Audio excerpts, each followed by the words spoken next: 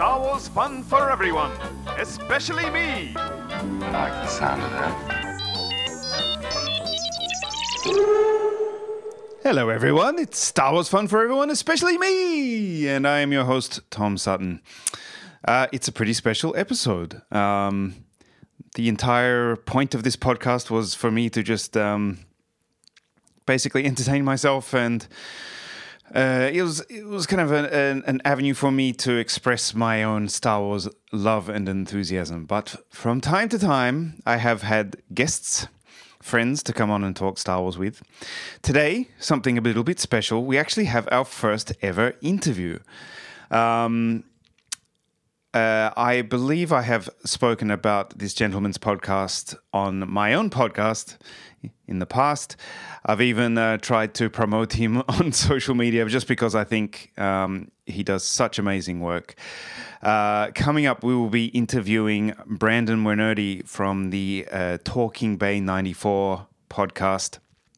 That is a podcast entirely dedicated to interviews with Star Wars creatives. That's people in front of and behind the camera, even book authors, comic book artists, etc. And I think I just love his podcast. It's so, I really think that, I've said this before, but I really think that future generations will be going back again and again to those interviews because he really gets a lot of information and stories from people that I have never heard before. And his kind of positivity and pure enthusiasm and love for Star Wars is something that I really, really appreciate. So that's coming up. First things first, though, of course, we want to talk about Chapter 4 of the Book of Boba Fett. Great episode. I really liked it.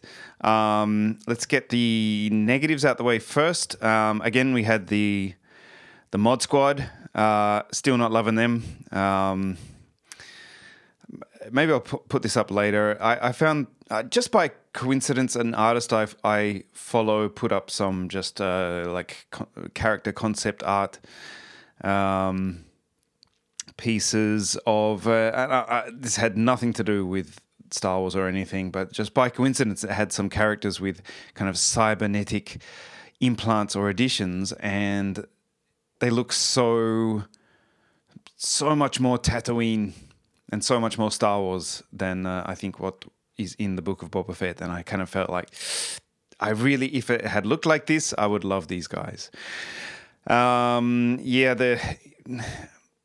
scene of the of Fennec Shand getting her stomach wound dealt with again. It's like, I'm not like, I loved the music as he was approaching. It had a very weird, unique, otherworldly sound to it, and I really liked that. But once they were in the shop itself, it was just straight techno or straight dance music. And I just, A, to me, that's not really Star Wars, and B, it feels very, obvious. Oh, she's getting technical parts, put it into her, and so we're going to play techno. Get it? Yes, I get it. I forget how the saying goes, but a guy who works in film and TV here in Gothenburg that has done music videos for some of my bands, a friend of mine called Henrik, I wish I remembered how the saying goes. Apparently in filmmaking in Sweden, there's a thing of if you're going to have somebody holding an orange, don't have the dialogue say that you're holding an orange. I think, for example, perhaps another option would have been you have that weird off-kilter kind of spacey music as he approaches with the tough guys out the front, and then perhaps once he opens the door, it's like or something like that, and bend what you're seeing a bit instead of being it's technical stuff with techno music, and it seems a bit too obvious to me. But that was my only real issue. The rest I really liked. Slave One action. love it. Come on. I just the rescue scene, like I loved that kitchen scene. Like I've said many times, humor is a huge part of Star Wars, and Boba versus the droids was excellent, especially the rat catcher. Man, I really, really enjoyed the rat catcher and that little chase. Good little action scene of them getting the slave one back. I gotta say, there was one. So when Ming-Na Wen is, or I should say, Fennec Shand is on the ramp of the slave one, and first I think she deals with a Gamorrean guard, and then another guard jumps on, and it really has style. The action scene there, like I wonder, like has Ming-Na Wen done? I think I read somewhere she has a history in dance, which of course helps a lot if you're doing action. But I wonder if she's done much martial arts, because obviously, you know, it could be they work with doubles, stunt doubles, but I felt like her body language and her, like there was a particular like finishing position or something where you see her face, and she looked really, really cool and really competent and really like she knew what she was doing, and had flair. And I just was like, yeah, that looks fantastic. Yeah, the slave one attacking those, what are they called? Kintan riders or whatever. The Nikto swoop bike gang. I mean, that was amazing. Where you just see the bikers hooning across the desert. And then what's that? What's that little black spot in the distance? Wow, great.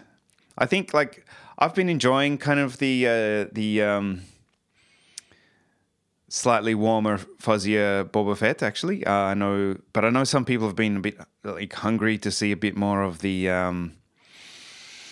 tough Boba Fett, and I hope that scene was something they really enjoyed. That wacky scene of flying the slave one right above the Sarlacc pit to look for the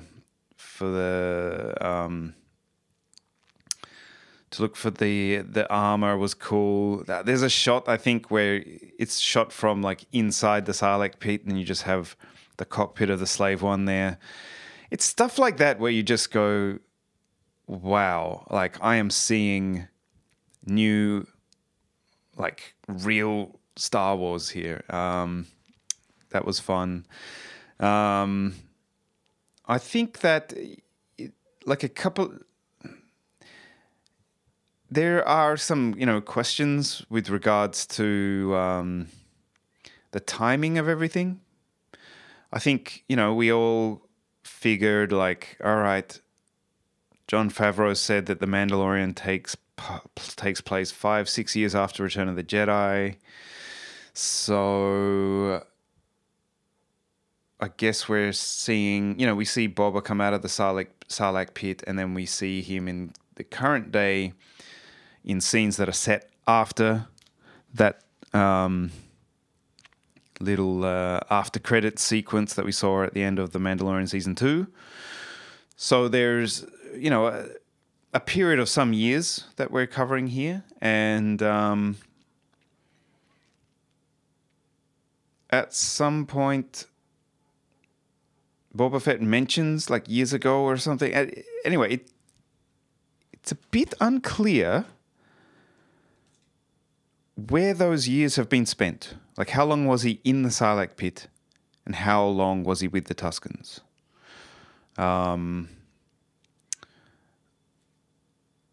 Yeah, my feeling is that probably the Sarlacc pit was not that long, but that we probably saw a very compressed version of how long he was with the Tusken tribe.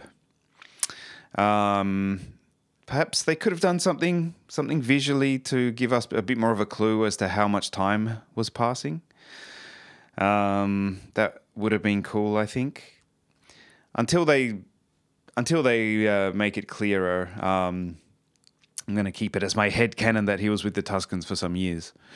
Another thing is, so Boba mentions, like, getting back at that bloated whatever, talking about Bib Fortuna, and saying, like, he needs to get back at him for double-crossing him. And I'm not the only person who has said, what double-cross? Like,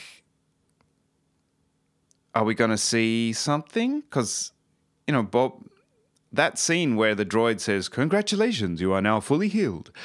That seemed like a pretty obvious, like, end to the flashbacks, which would suggest that we won't see anything else between Boba and Bib Fortuna. So, is there some double cross that we haven't seen yet? Or is Boba just saying, like, he didn't come into the Sarlacc pit and look for me? Which is a bit of a stretch to call that a double cross. Like, I would not be in a big hurry to go and look for my mates if they had plunged themselves into the Sarlacc pit. So it will be interesting to see. Is there more to that story, or is it like we've seen what it is already? I'm also interested,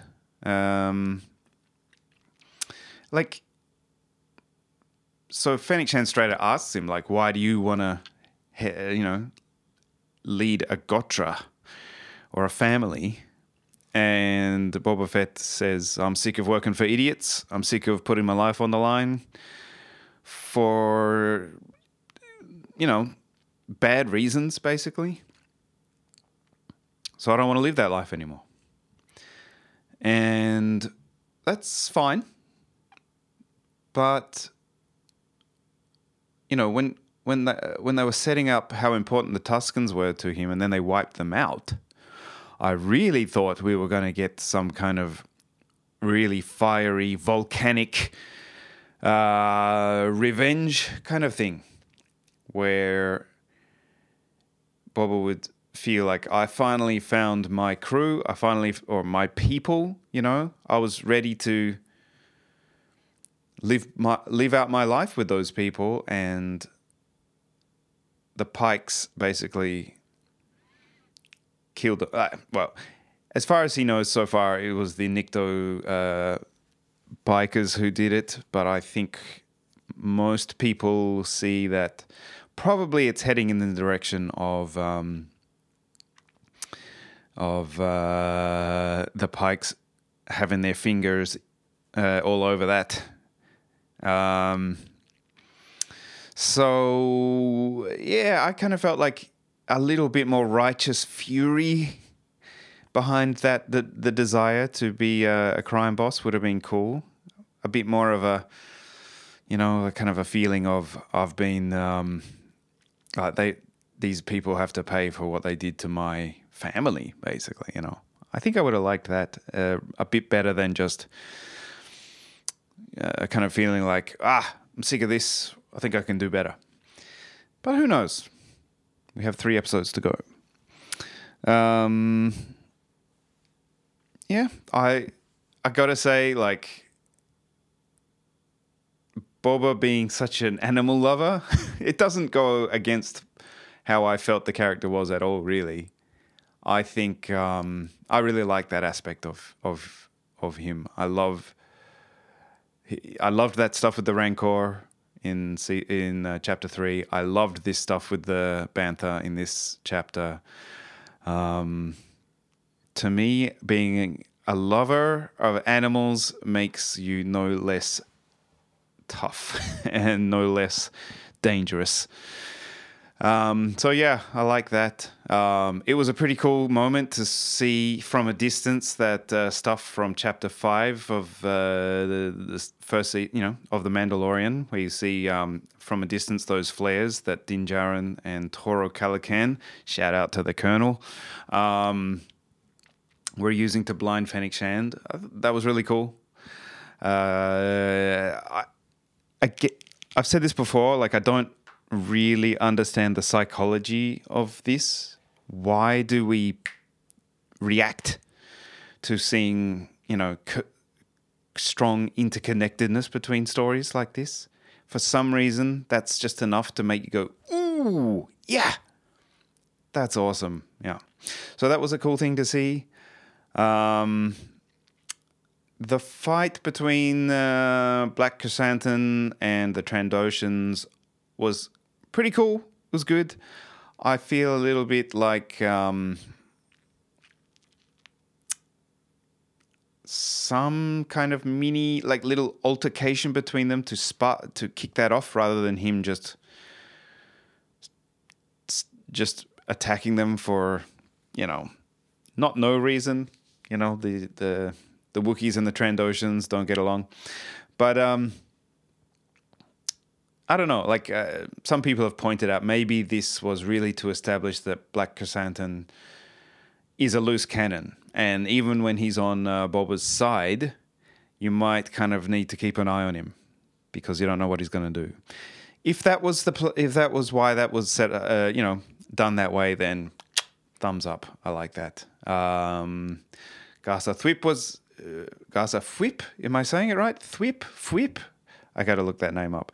She was really cool in that episode. Some people have said like it's a bit getting a bit samey in terms of the locations and the visual stuff, and I can agree with that. Something that The Mandalorian did so well was taking you to different planets and different places in every episode, more or less.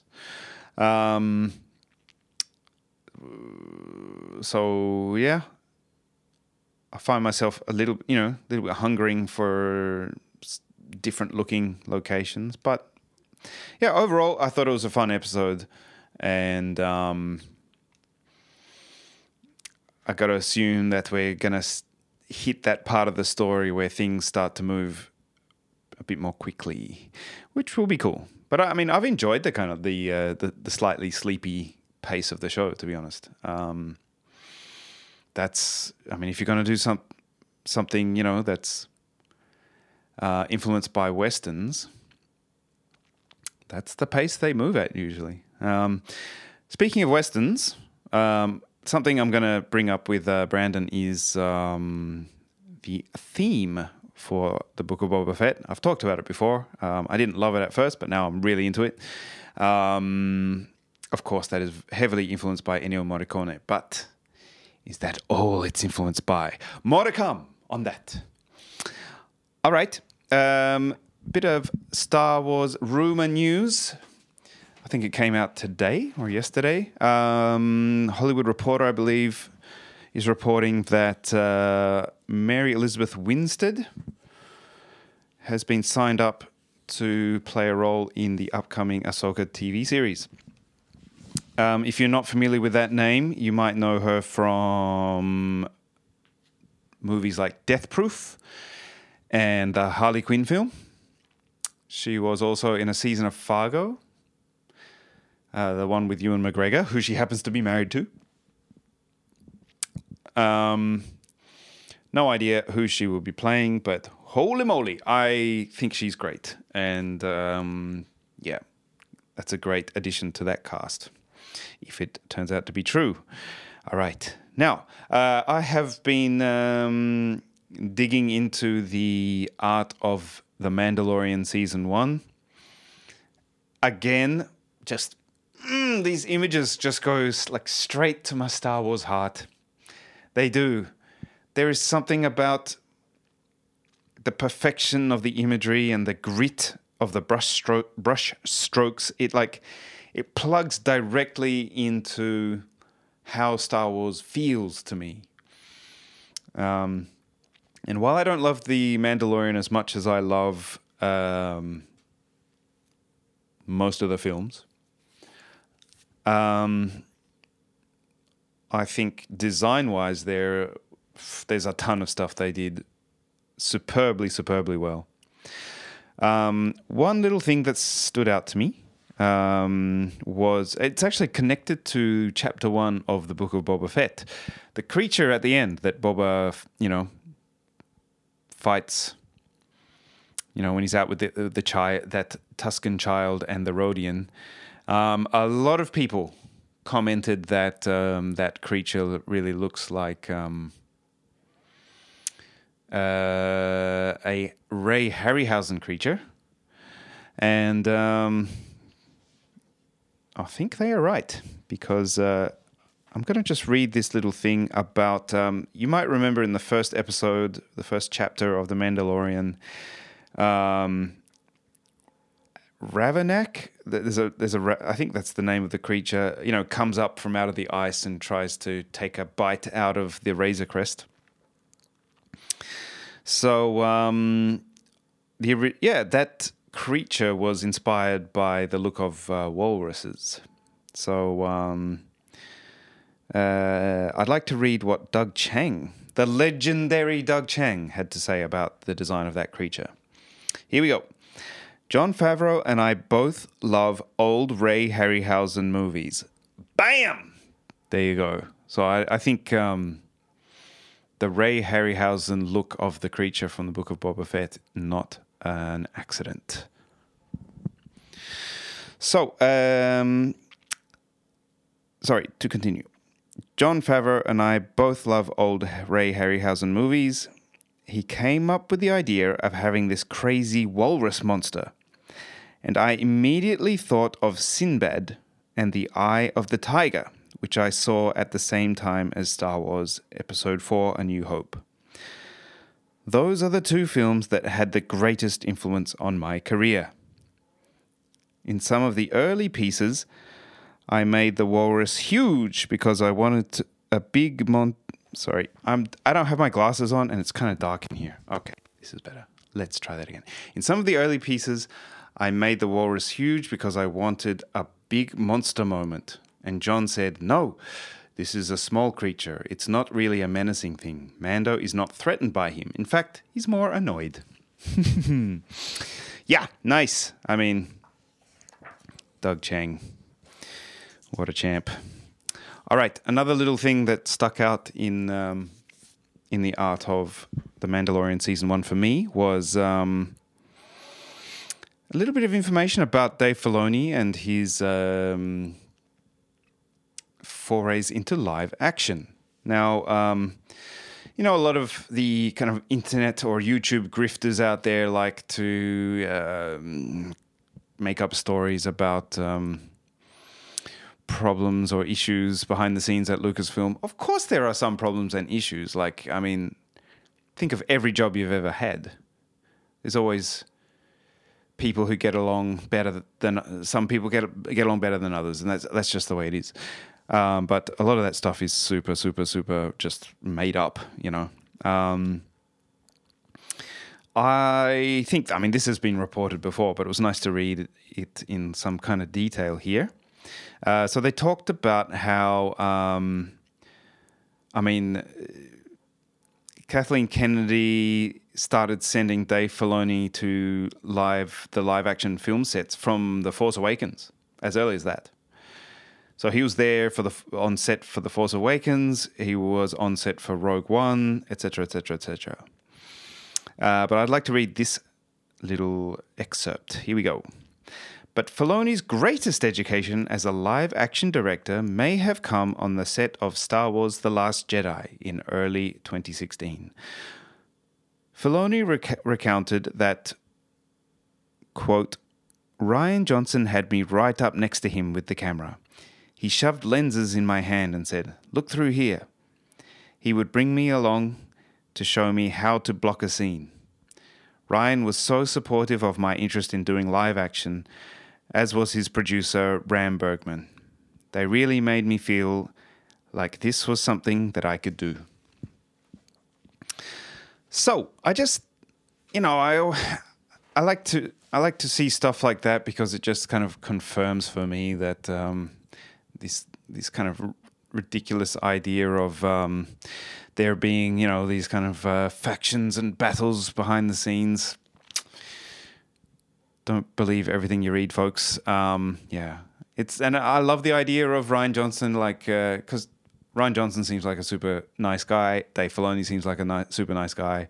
I like the idea of these nice dudes just helping each other out. And yeah, it was nice to read. All right. It is time. I'm very excited to be interviewing Brandon Wernerde. His contribution to my experience of Star Wars has been huge. So let's jump in. Here is my interview with Brandon Wernerde. All right, we're here talking to Brandon Wernerde from the incredible Talking Bay 94 podcast. Brandon, how you doing? Good. Thank you so much for having me. I'm excited. I am thrilled, actually. I am such a huge fan of what you do. I think that I repeat myself quite often with this, but I really think that the interviews you're doing are going to be something that we can look back on for years to come. Like the material that you're digging out is really incredible stuff.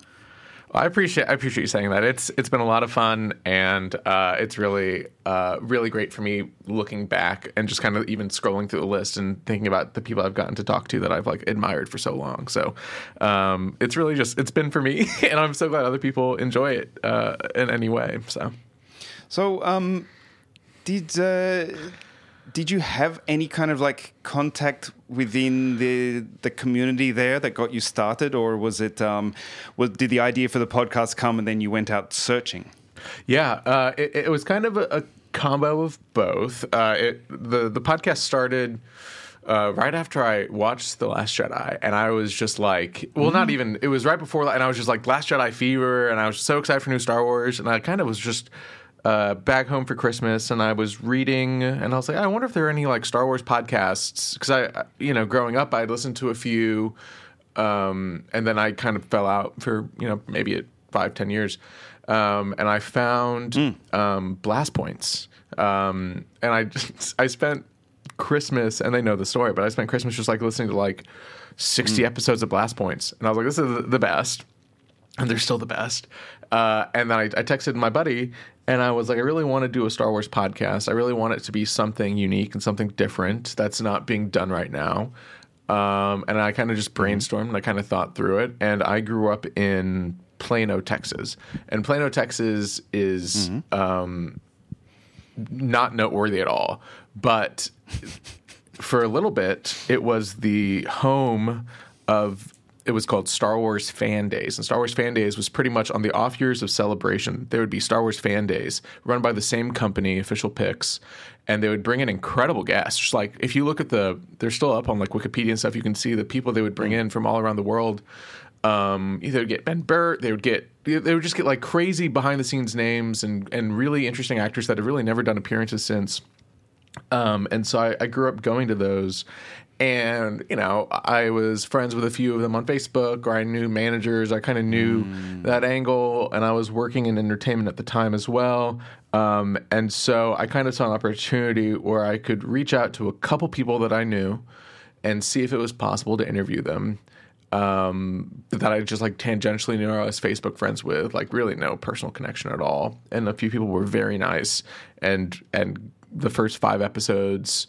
I'm still like very indebted to, because those people then recommended me to their friends and recommended me to the people they had worked with and recommended me to other agents. And it really kind of kickstarted it all. So like once I had the first 5, it kind of made it a little more legitimate. And then I recorded probably 10 and then launched the week of the Solo premiere. So it was probably a 6-month like getting ready period, and then Solo came out, and then been going ever since. That's amazing. Like I can imagine, it's a bit of a domino effect. Once you've got a few under your belt, and people, like because I'm sure a lot of people kind of talk to each other and say, "Oh yeah, I know that guy. He's nice. Yeah. I think you'll have fun if you go on his show, and I guess like I said, it's kind of a domino effect. But I was going to ask you, like, I think, like, I really appreciate your approach to interviewing people. You're so well researched and everything before you get into those conversations, and I feel like the people you're interviewing really respond to that and really are kind of grateful that you've done your homework, kind of. Do you have any kind of like like a policy that you like to stick to when it comes to interviewing, or does this style just come naturally to you? Yeah, I think, I mean, if you listen to the shows, it's pretty much the same exact style every episode, which is I do it chronologically. I make sure I talk about inspirations in early childhood and things that made them excited to get into whatever field they are in. And then I really make sure, obviously Star Wars is a focus of the show, but I really do make sure to talk about things that are not Star Wars for people, and that really does warm them up and make them excited to talk about, not the same thing over and over again. And then the second part of that is I really do a lot of research, like as you said, both listening and reading to other interviews they've done in the past so I know what they're comfortable talking about, but then trying not to ask the same exact questions that they've been asked just so that they don't feel like they're telling the same stories over and again. And I've gotten to a not trouble is the wrong word, but sometimes I'll get into a position where I know there's a story, I know there's something, and I'll pry a little bit or I'll go a little too far. And those are always actually the episodes or the interviews where I'm not as excited about them or as pumped about them because it's not as natural, and I really do love kind of the natural conversation that comes out. And then the third part of every episode is just like heavy editing. And so if I record with someone for an hour, it ends up being a 30-minute episode. And so when the guest listens back, it seems very concise. It seems and they're always like, oh, that's great. I'm like, yes, I did cut out, 30 minutes of things that maybe were not as important or things that were asides or or whatever it is. And it is just kind of a process of getting the best story out of each person. I mean, you're amazing at that. Like, I think it really struck me that one of your recent interviews, it wasn't the last one, but maybe the one before, he was one of the stunt guys who worked most on the, is it Julius Lafleur? Is that how you pronounce his name? Lafleur, And it just like, I just had the thought, like, how many podcasts would even think to interview him, really? But his stories were just mind-blowing. Like, I just loved it. And I'm like, this is not Harrison Ford, and this is not, Gary Kurtz, or this is like, and yet it is, I just found it so entertaining, and the guy was amazing, and I was just like, oh, thank God that, that Brandon's doing what he does. I appreciate that. Yeah, I really do love, obviously, talking to big names or people that I admire, but really the best stories and the best episodes are the ones that are the really, really behind-the-scenes people that are very talented and had incredible experiences that really, no book was written about them. They're not really in any making of documentary or Rinsler book. And so it is kind of an honor to tell their stories and to get to know them and to have them be in the spotlight for a moment. Fantastic. So, which interviewee has made you most nervous? It's always the ILM guys. It's always the old guard. And really, the two that made me the most nervous, Dennis Muren and Phil Tippett, are both just like, I was very, very nervous. Dennis Muren, very kind and very... he is such a great spokesperson for that generation. And Phil Tippett, I've interviewed 3 or 4 times now, and every time I'm just like very nervous to talk to him because he's great, and he is like one of my heroes. But it's kind of like what you're talking about. You really have to ask him different questions, and you have to ask him different things because he is tired of talking about the same thing over and over again. And so finding the nuggets within there is very tough and very intimidating for sure. Wow. Yeah, I can imagine. I mean, that's when you're kind of almost like looking at their hands and you're going, those are the hands that did the thing, Yeah. Wow. Oh, that's fantastic. So I have to say, like, one of the things, like, sometimes in Star Wars, Facebook groups or whatever, sometimes people will say, like, I want to start listening to podcasts. What should I listen to? And I always put your name in there because, yeah, well, I think, without getting too far into it, the state of the Star Wars fandom is something that's been talked about a lot. And I think one of the glorious things about your podcast is it doesn't matter like what your background is, what Star Wars is, quote unquote, your Star Wars. Like, it's just about like positivity and enjoyment and learning. And I think your podcast of all the Star Wars podcasts is the one that you can recommend to every single Star Wars fan on the planet, actually.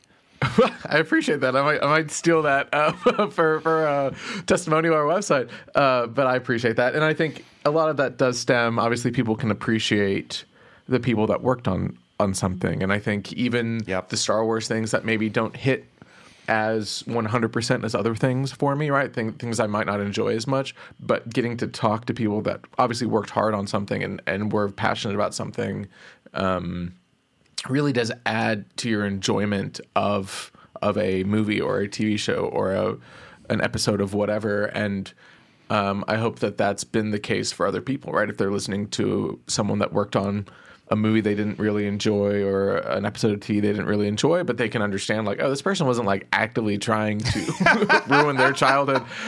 And it was just someone that's like fun and passionate and very talented. I do think that aids kind of like what you're saying, growing within the community and growing within the fandom beyond just like, I like this, I did not like this. Great.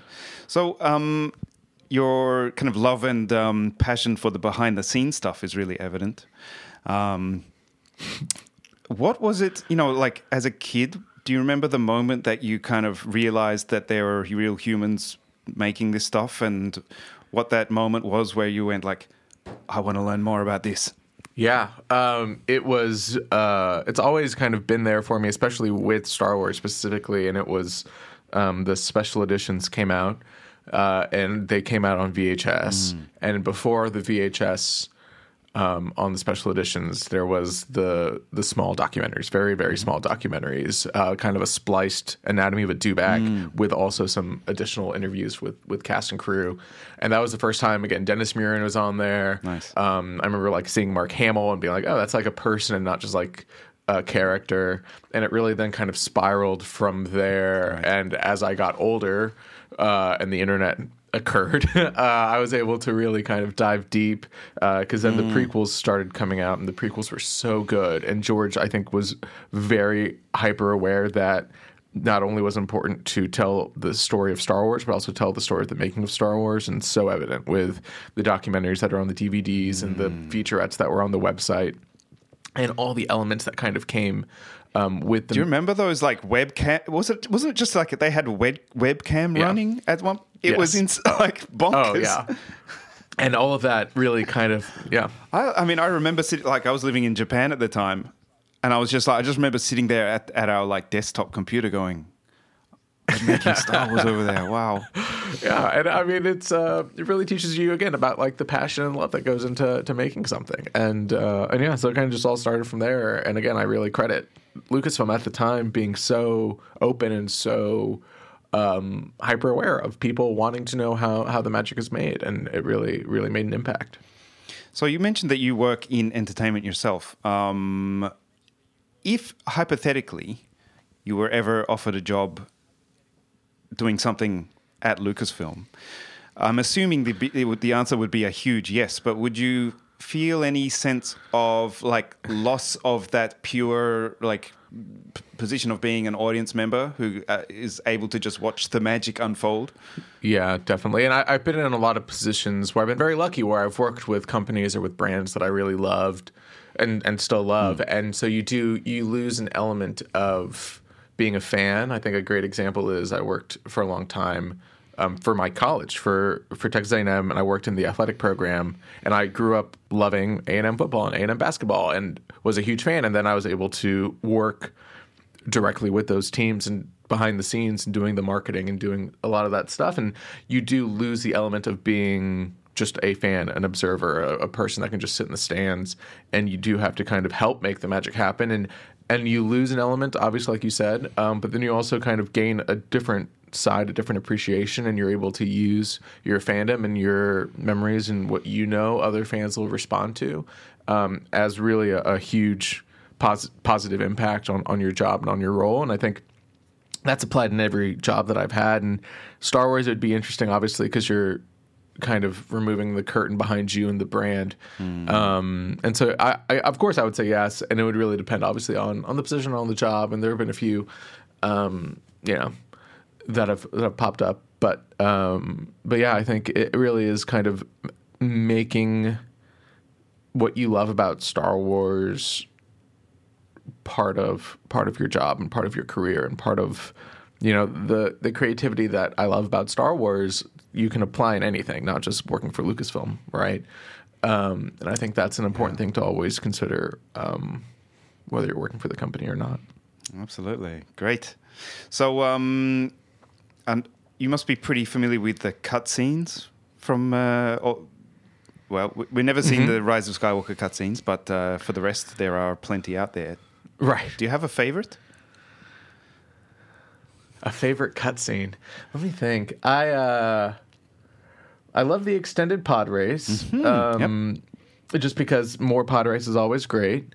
I do love the Anchorhead scenes with Biggs and Cammy and Fixer and everything, and it was nice seeing Cammy and Fixer and Book of Boba, and I think that is special to me because those were the first that I ever really saw. Right, it was on that, what was it called, Behind the Magic CD, and you had to it was like kind of a secret, a weird secret. You're like, oh, that's like new Star Wars that I've never seen before, and it was always kind of like talked about, or you read like a blurb about it, and inside or saw a picture of Biggs, and so seeing that was very formative and very cool. And then I got to talk to Anthony Forrest, who played Fixer, and talking all about those scenes, which were the first scenes they ever filmed for Star Wars.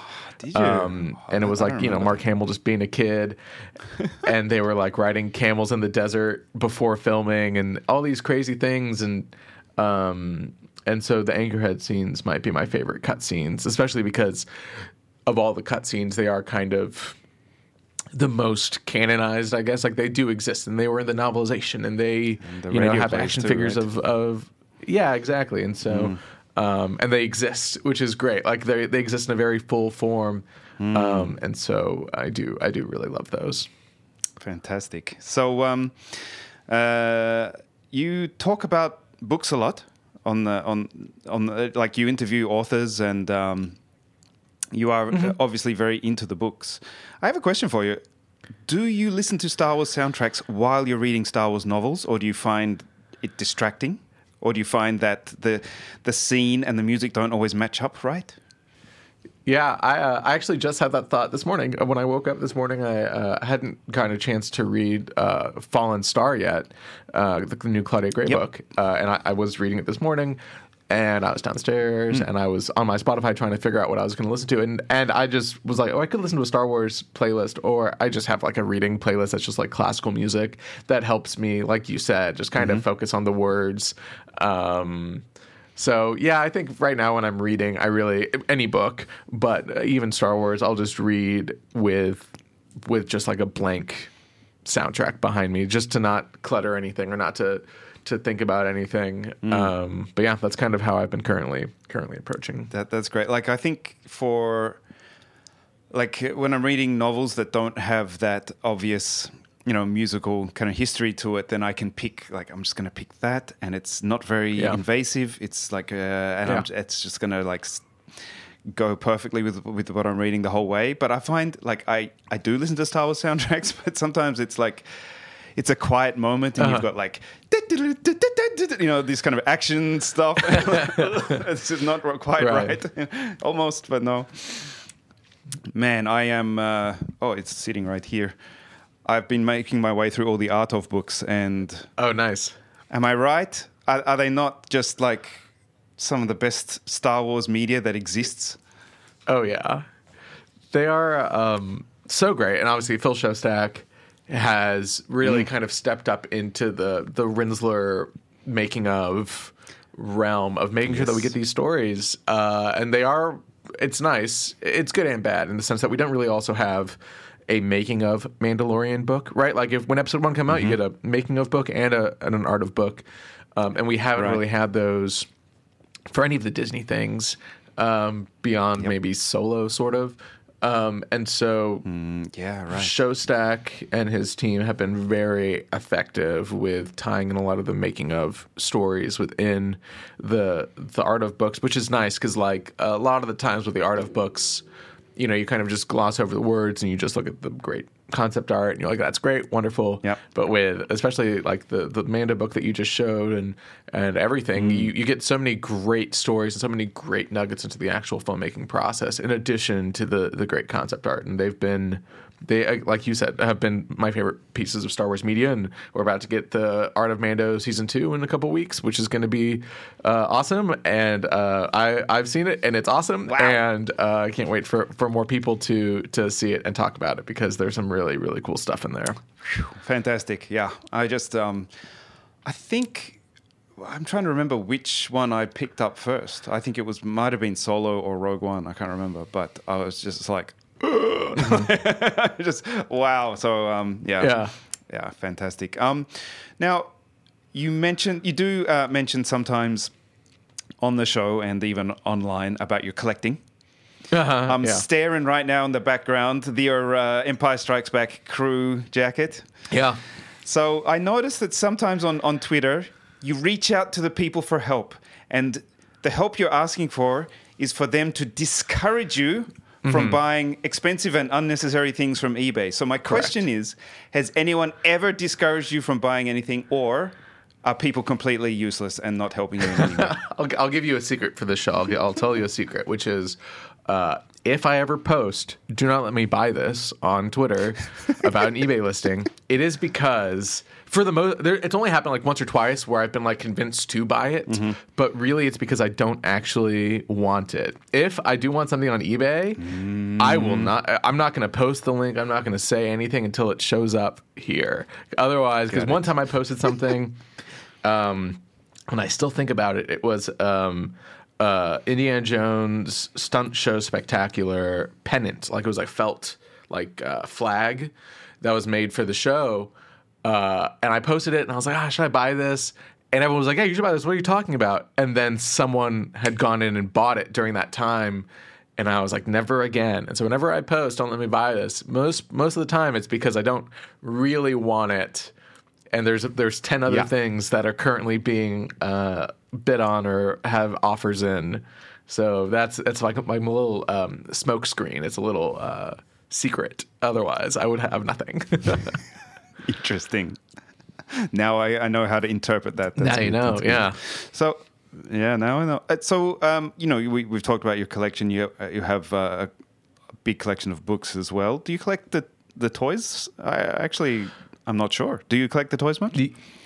A little bit, and I'm very specific on what I collect. My closet right here, which is a little bit full of older toys of mostly expanded universe stuff. I really like. I like when they make, here's Dark Empire Luke or whatever it is, right? Like I think that's very interesting. And so I have a collection of that. I have anything that they make with McQuarrie or with concept art I think is very interesting. So I have all those concept figures.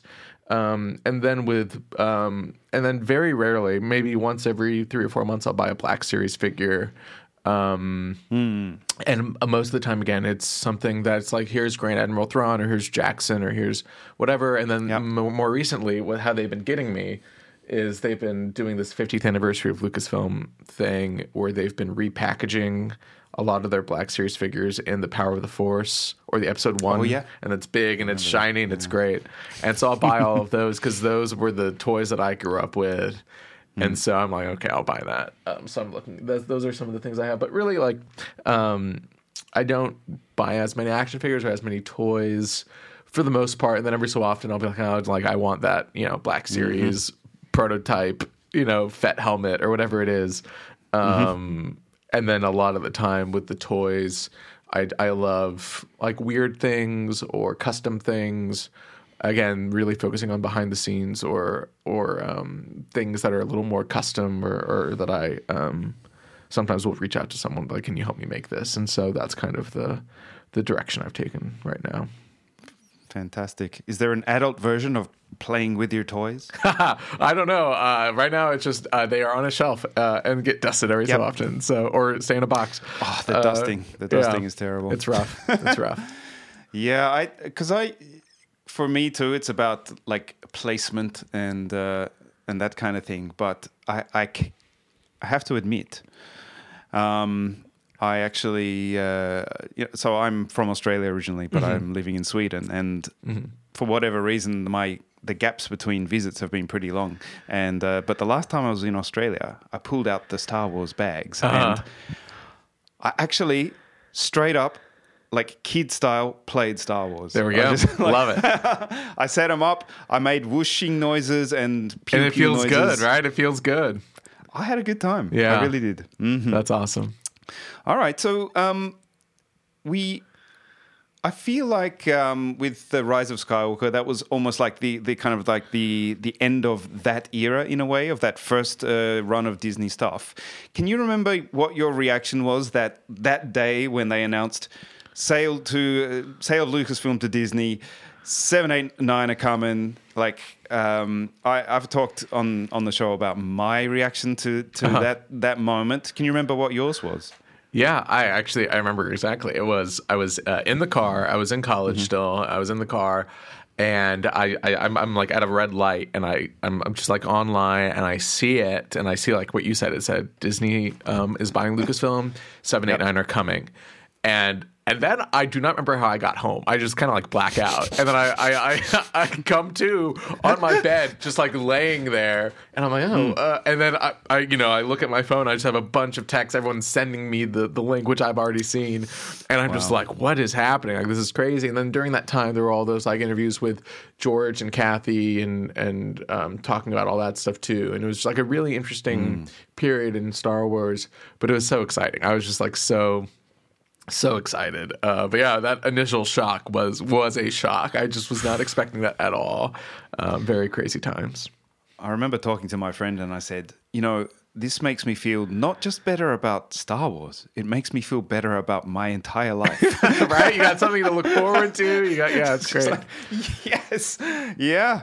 Wow. And now, when season 2 of The Mandalorian finished, and I was just like, oh, what am I going to do now? Right. I can't live like this. Right. What? There's no new Star Wars coming this week. Right. What do I do? Yeah. Yep. All right. Nice. So how are you doing with the Book of Boba Fett?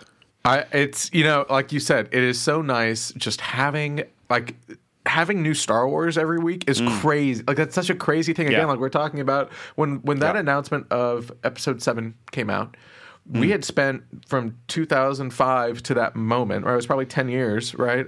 Maybe a little less, but of just like really nothing, right? Like Revenge of the Sith came out. We had Clone Wars, which was great. We had a little bit of Rebels, whatever it was, right? And we were like, oh, this is fine. But then it was just like a bunch of, and I love that era because it is, again, the era that I was very in the fan community, but it was a very small fan community. It was very like, there's an M&M partnership, there's a NASCAR partnership. It was like all these like little things, like George Lucas is in the Rose Parade, like all these like little things that were like really had to hype up to be big things because there was nothing. And now we're just getting stuff all the time. And and again, that's like, I don't like saying like, oh, I'm like very positive all the time, but like that's where so much of my like appreciation of all this comes from, because there was a moment where there was not a lot of new Star Wars at all, and now we're just getting so much Star Wars, whether it's High Republic or it's comics or it's Book of Boba Fett or it's Mando, whatever it is, and we're just getting it all the time. And if you like something, if you don't like something, you can be like, oh, there's a new Star Wars thing for me this year. There's a new video game. There's a new TV show. There's a new movie. Whatever it is, which is crazy, and it's all been very fun and very enjoyable just to be on that process and be in that ride. And Book of Boba Fett's the same way, where it's like, week 3, I was not like as amped, but like week 2 was just like the best Star Wars live action we've gotten in a long time, and week 4 was a lot of fun. Amazing. And I'm like, okay, like every week I get to wake up, I get to drink some coffee, I get to watch a new Star Wars for an hour, and that's something that like I don't know how people can be so mad about it. Like, it's so much fun, it's so great. So I think, like you said, it's so easy to forget. Like, this is not at all the way it was, and also it's not at all the way it had to be. Like, George could have said, Star Wars goes to the grave with me, folks, and he could very easily have said that and said, you continue making animation if you want, but no more movies, no TV, nothing. And that's what would have been it, really. And so I like you said, I'm really, it's just, every time I sit down, I do that same thing, sit down, the cup of coffee, I black out because it's daytime, so I have to black out the curtains because I don't want any light in the room. And before I hit play, I think to myself, I'm about to watch new Star Wars on my couch. It's like I'm dreaming. Yeah, it's crazy. Yeah. So, with regards to the future of Star Wars on the big screen, I have to say I don't envy whoever has to decide what that's going to look like because I just feel like because I was a huge fan of the new films actually, and so of course I feel like I want to see Rey and Finn and Poe back, but yeah. The end of the saga has to be. You have to let it sit, because otherwise, what was it all for? If a new Darkness Rises only 5 years after all of that, so I think you have to let that sit for a while. And so the funny thing is, with all the millions of hours of Star Wars talk that we absorb, I don't really hear anyone saying it should be this, it should be that. So I kind of wonder. Do you have any ideas? What would you do if you were in the position to decide? Yeah, I like you said, I think it needs a time to sit and needs a time to kind of relax. And I think that's like I love Marvel, but I think it's a great example where this past year for Marvel, besides Spider-Man, really has not really hit as much for me as it normally does. And I wonder if there was a time where if they had just ended with Endgame, if they were like, okay, Endgame, wonderful, capped everything crazy, and then didn't make a movie for like 5 years and still did a TV show, still did whatever. I think it would be much more of an event. I think you would be much more excited. And I'm glad that's what Star Wars is doing, where we're getting the small screen stuff. And obviously that small screen stuff does feel big. I think Kenobi is going to feel more like a movie than anything, right? Yes. It's going to be. I think you're right. Epic.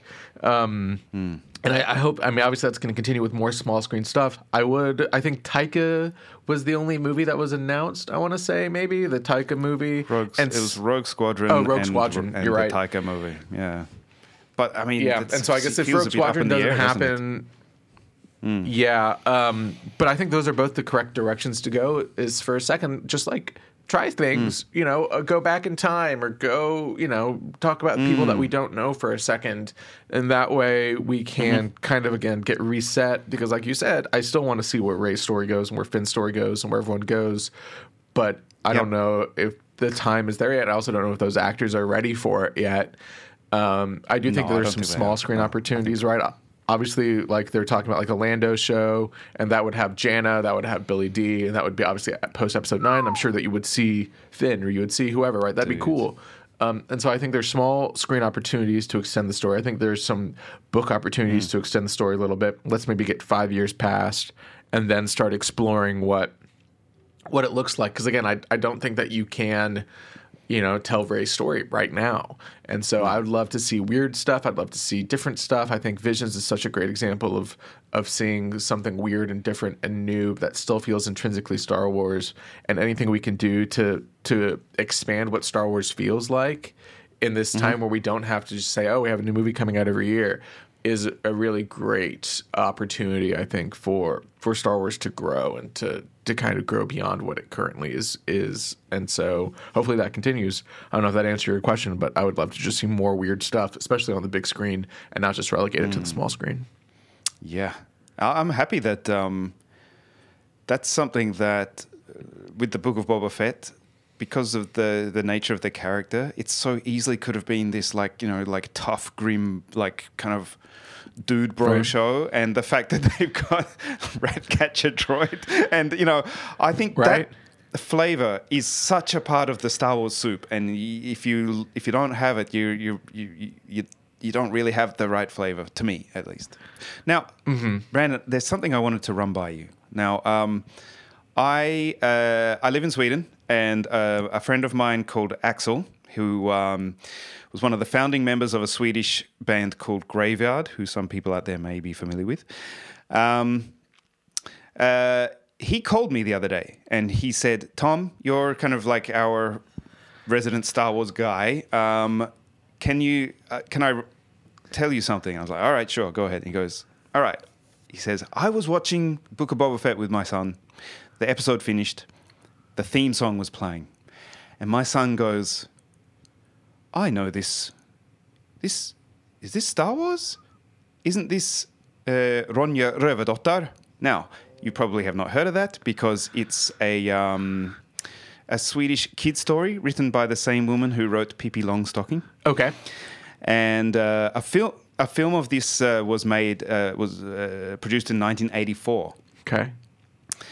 And now, I'm sure you're aware, Ludwig Göransson, the composer behind the Mandalorian music and the main themes of, he's from Sweden. And he's around the same age as I and Axel, 40-something.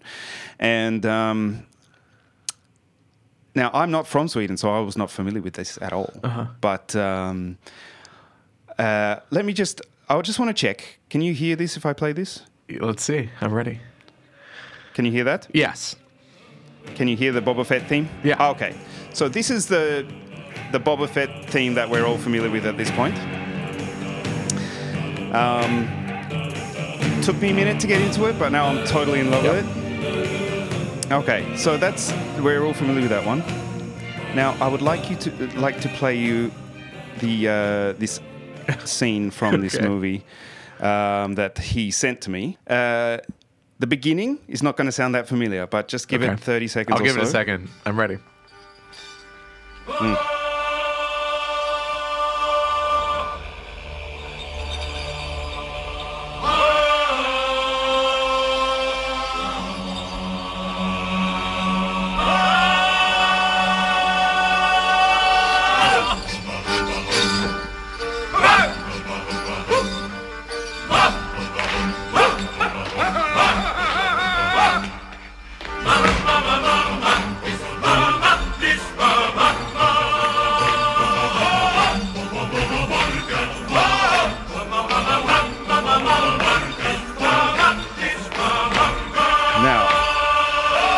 That's his imagination. No, I think for sure Ludwig was directly influenced by that. That's awesome. I really wonder, like, if when they do Disney Gallery for, I bet he's gonna be like, oh, I was inspired by this. I bet it'll come out. I bet he'll be proven correct. Yeah. That's great. Of course, when I first heard it, I went like, that sounds like Hans Zimmer. Not Hans Zimmer. That sounds like Ennio Morricone. With the kind of like we don't fight this kind of stuff. But yeah, when Axel sent me that, I was like, oh man, that totally fits. It's kind of fun. Yeah, as well. I love that. All right. Cool. Now, the other thing that I wanted to do is play with you a spot of What's That Sound? Are you ready? Okay. I'm ready. Hopefully I don't fail this. I'm ready. No, dude, failing is half the fun. Okay. Yep. Now, Brandon, you have said a lot of times on Talking Bay 94 that like the prequels were what was happening when you were a kid, and so you have a strong connection to those films. Perhaps we will see if we can get into some of those sound effects and see what happens. Let's do a little test. Tell me if you can hear this. Okay, here we go. Did you hear that? I could hear it. I have no idea what that was. That's not when. Yeah, okay, but we're not choosing that one because I can't even begin to imagine. I was about to say I don't know what that one is. So okay, here we go. All right, this is chosen at random. Let's see what happens.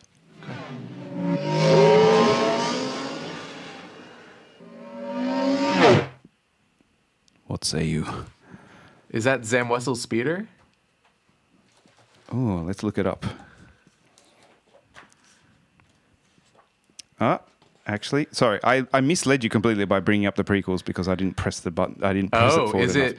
Think earlier. Think earlier. Okay. Can you play it again? Not prequels. Yeah, sure.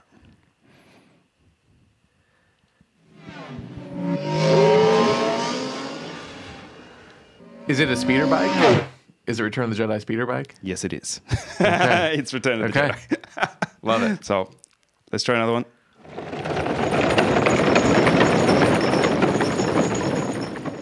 Oh man, I have no idea what that would be. Is that a sand One more time. crawler? Did you say sandcrawler? Yeah. Huh. Let's see. Where are we? Let's. Turning the pages is part of the podcast, by the way. I'm encouraging people to read. Oh my God! You know what it was? What? The rolling of the droider cars. Oh, I love it. Can you play it again? That's great. Sure.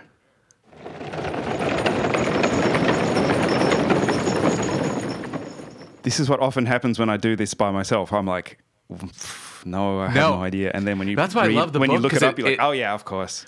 I mean, the book is so great because it what's the word? It just isolates that sound that it's so ingrained to a larger soundscape, and so you're like, oh, that's crazy, and then you get to read like, oh, I don't know what it says in there, but it's like, this is how Ben Burt recorded this, and you're like, that's crazy, like that's such a cool, Yes. Awesome. Yeah, unfortunately, I have the Swedish one, and I can read Swedish, but it's not like my first language at that's all. great. Because it's Do crazy. you want me to pull out I the don't know English if- one and read you? You just read it out for us? Yeah. This is a very can. roundabout way to get educated, but why not? Yeah. Yeah, let me get it. Let's try another one. Okay. I want that Okay, well, no prizes for that one. Okay. It's impossible to locate the ship. All right, we're skipping ahead. I We're love skipping it. ahead. I love it. Let's try another one.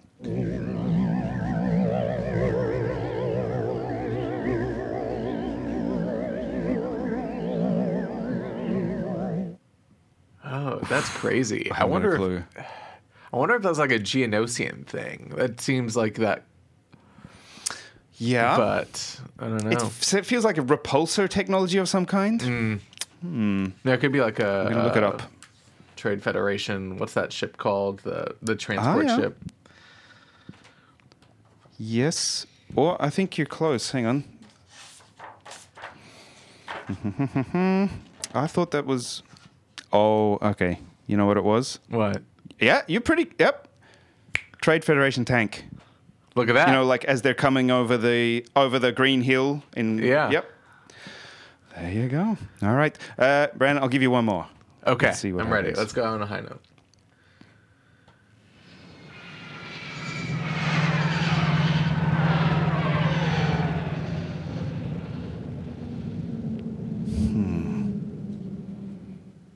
Listen again.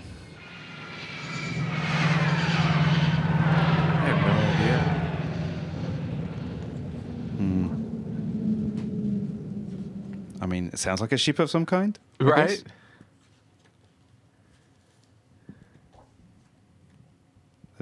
Okay. Huh. Oh my God! You know what it is? What? Jedi Starfighter flying by. Oh, love it. Love it. Jedi Starfighter flying by. Those Jedi So Starfighters, I from the wanna beginning of s- Revenge of the Sith. So good. So good. Yeah. That's why you can't hear it because it's So- just the drums. You can't hear anything but the drums. Yeah.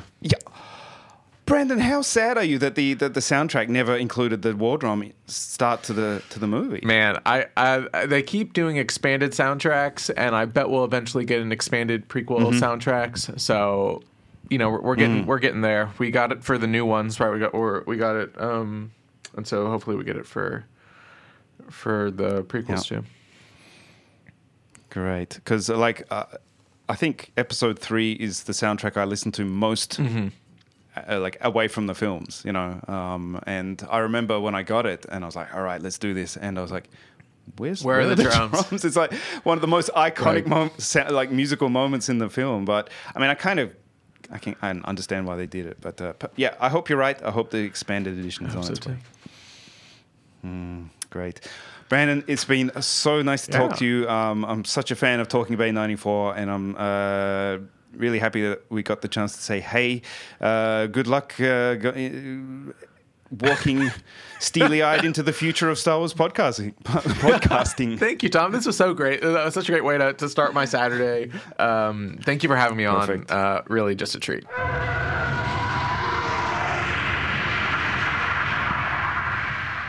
Wow. Thank you again to Brandon Winerdy from the incredible Talking Bay 94 podcast. Again, people listening, to the sound of my voice. If you have any interest whatsoever in the behind-the-scenes aspect of Star Wars, his podcast is an absolute must-listen. So thank you again to him. Now, I really gotta, I just gotta finish up with a scene or two from our Last Jedi rewatch. So the last scene we watched was Luke and Rey on Ahch-To. Luke drops that line. It didn't scare me enough then. It does now. And here we join the Resistance again on the run from the First Order. And we start to see the slightly misinformed plan of Finn and Rose begin. Look at that. Look. I just love Star Wars imagery. And look at Rey's poncho. That's Star Wars. Look at Pogs. Pogs. I mean, the Pogs bothering Chewie are fantastic. I love Rey's outfit there with the poncho and the blaster. That is bang on. And I love this little callback. She's come from a place where she barely ever even sees water. And just that kind of thing of just look at this water coming out of the sky. All right, here we go. We've got our next Force back. I'm going to turn up the volume a bit. Why is the Force connecting us? Why is the Force connecting us? Murderous snake. This is great stuff. Too late. You lost. I found Skywalker. I just love how Kylo is super just calm and Everything I need to know. he just seems... You do? This is kind of an evil moment for him, I feel like. Oh, you do. But he's learning that he wants to know Rey better here, I feel. Forrest. You called me a monster. Okay. This is an interesting point here. Listen. Yes, I am. All right. So I'm going to pause there. So Kylo remembers back to the forest on Starkiller Base. You called me a monster. And Rey says, you are a monster. And Kylo says, yes, I am. What's going on there? Is it... do you think it's this thing of him trying to embrace this this side of himself? And saying, yeah, I am evil. I killed my dad. Do you know what I mean? Trying to somehow prove to himself that he's, this big bad guy that he wants to be. Or is he reflecting on his actions and realizing, wow, there is something wrong. I'm not a good guy. Look at what I've done. I'm not sure which one it is, but I love this bit. Okay, let's continue.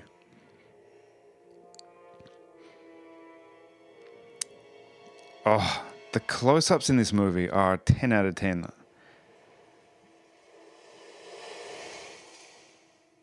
And look at this. This is awesome. This sets up other stuff in the films awesomely. So Rey's, of course, in the rain, and then you see Kylo. He has water on his face, and you can.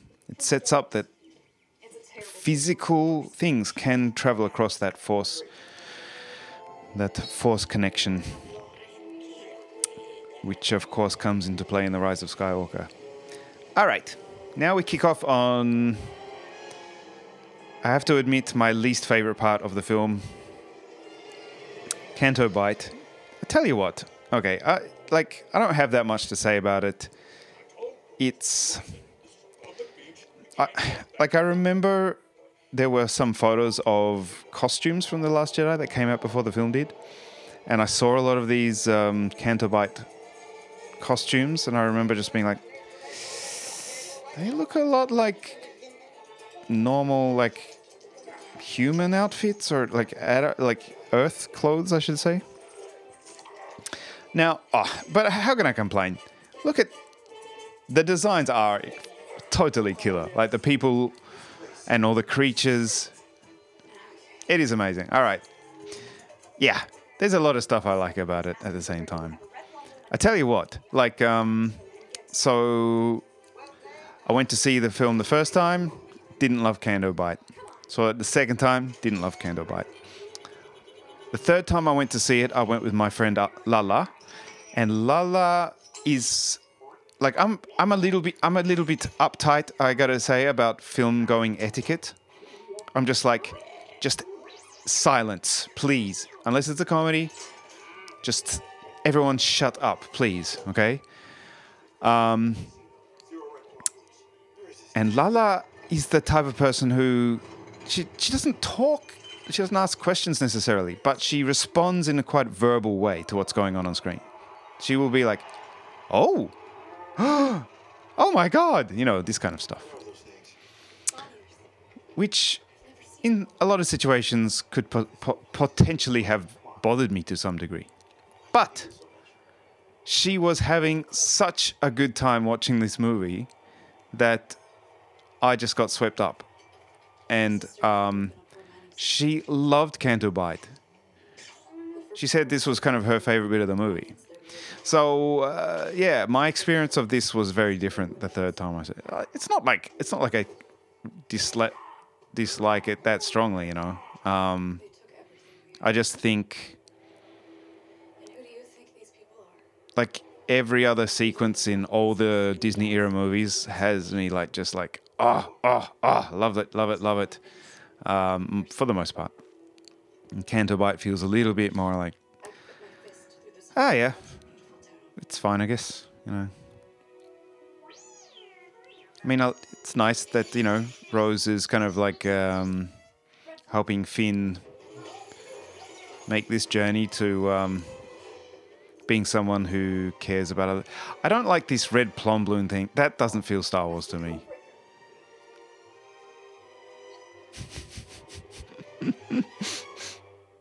I don't know. I feel like there's a bit of Indiana Jones DNA in this, which is kind of Star Wars DNA. You know what I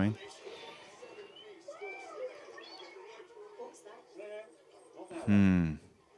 I mean, the outfits and everything are incredible. The creatures are incredible. It is, I think, let's pause it there. I think if people are prequel fans, then that the kind of look of all that is going to feel a bit more Star Wars to them. But yeah, all right. Looking forward to coming back to Ahch-To when we return next episode. Here's a bit of sizzle. What's up, Kern? Here's a bit of sizzle for next episode. Next episode, I will, of course, be reviewing Chapter 5 of the Book of Boba Fett. And I will also be explaining why the cops rang my doorbell at 1:30 in the morning. Star Wars related. Stay tuned for that. All right. Big thanks again to Brandon Winerdy for joining me.